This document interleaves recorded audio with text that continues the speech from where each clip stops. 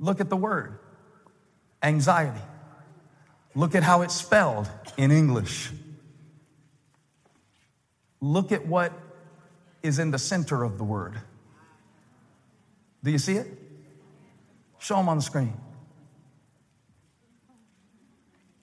At the center of your anxiety, if you really trace it, I'm not talking about a medical condition. I'm not a pharmacist. I don't know about all that. I am not a neurologist. I'm saying, spiritually speaking, that the Lord told me at the center of your anxiety is your pride. The reason that you're so anxious is because you've got you at the center and you can't sustain it because it's not your throne.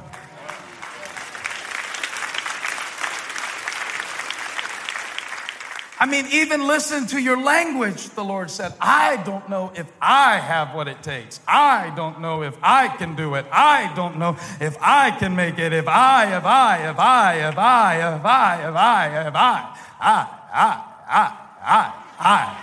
You can't spell anxiety without I. It's right in the middle. And you know what other word I is in the middle of?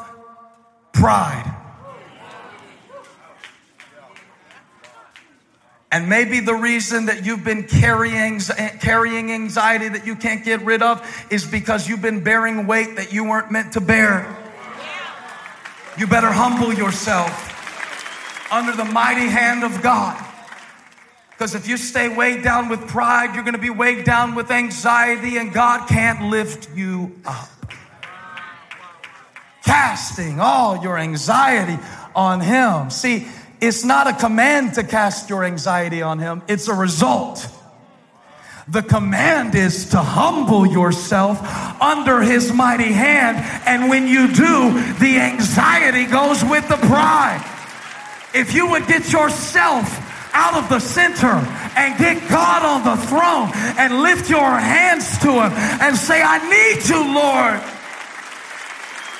I'm a sinful man.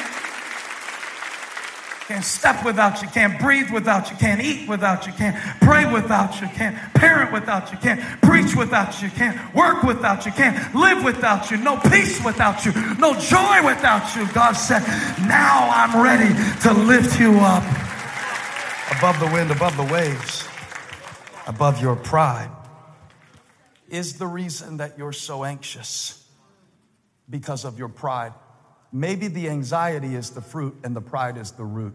If you would pluck it up by the root, the fruit couldn't grow. Get yourself out the center. Get yourself out the center. Humble yourself under the mighty hand of God. Well, what if I look stupid? Some of you are about to try something right now that you never tried before. What if I look stupid? Well, I got good news for you. Everybody else is thinking about themselves, not you, so they won't even notice.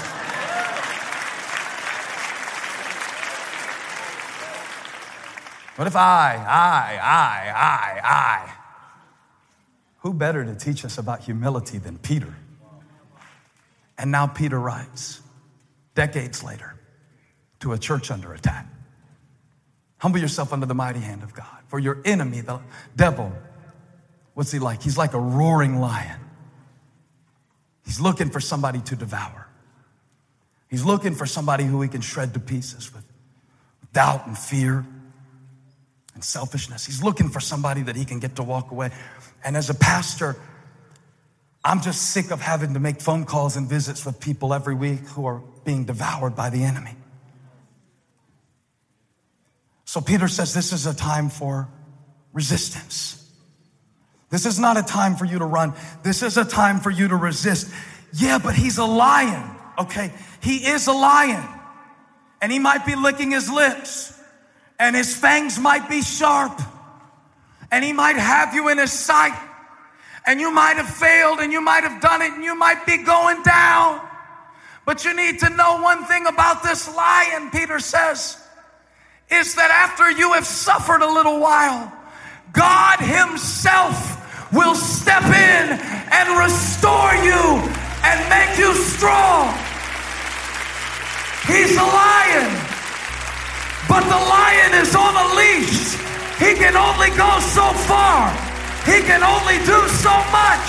He can't keep you down forever. Humble yourself under the hand of God. And in due time, come on, this is somebody's due time. This is it. Anxiety stops here. Depression stops here. Fear stops here.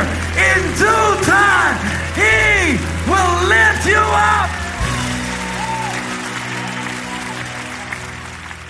And the enemies that we're afraid of today will be our testimonies in our tomorrow. I'm going to say that again. The enemies that you fear today will be your testimony of triumph in your tomorrow. God said it's just a little while. The God who has called you into His eternal glory, what lasts forever, after you've suffered a little while, He Himself will restore you. Peter said, I know about it because I've been there. I've had me at the center. I failed so bad I didn't know if I could ever bounce back. I went back to my fishing business because I figured God didn't have any more use for me. But when I was going down, that's where I found His hand. When I was going down, that's when He reached out to me. Just when it looked like the lion had me in his sights, that's when the God of all grace, the God of all provision, the God of all power, do I have a witness that immediately He'll reach down and pick you up?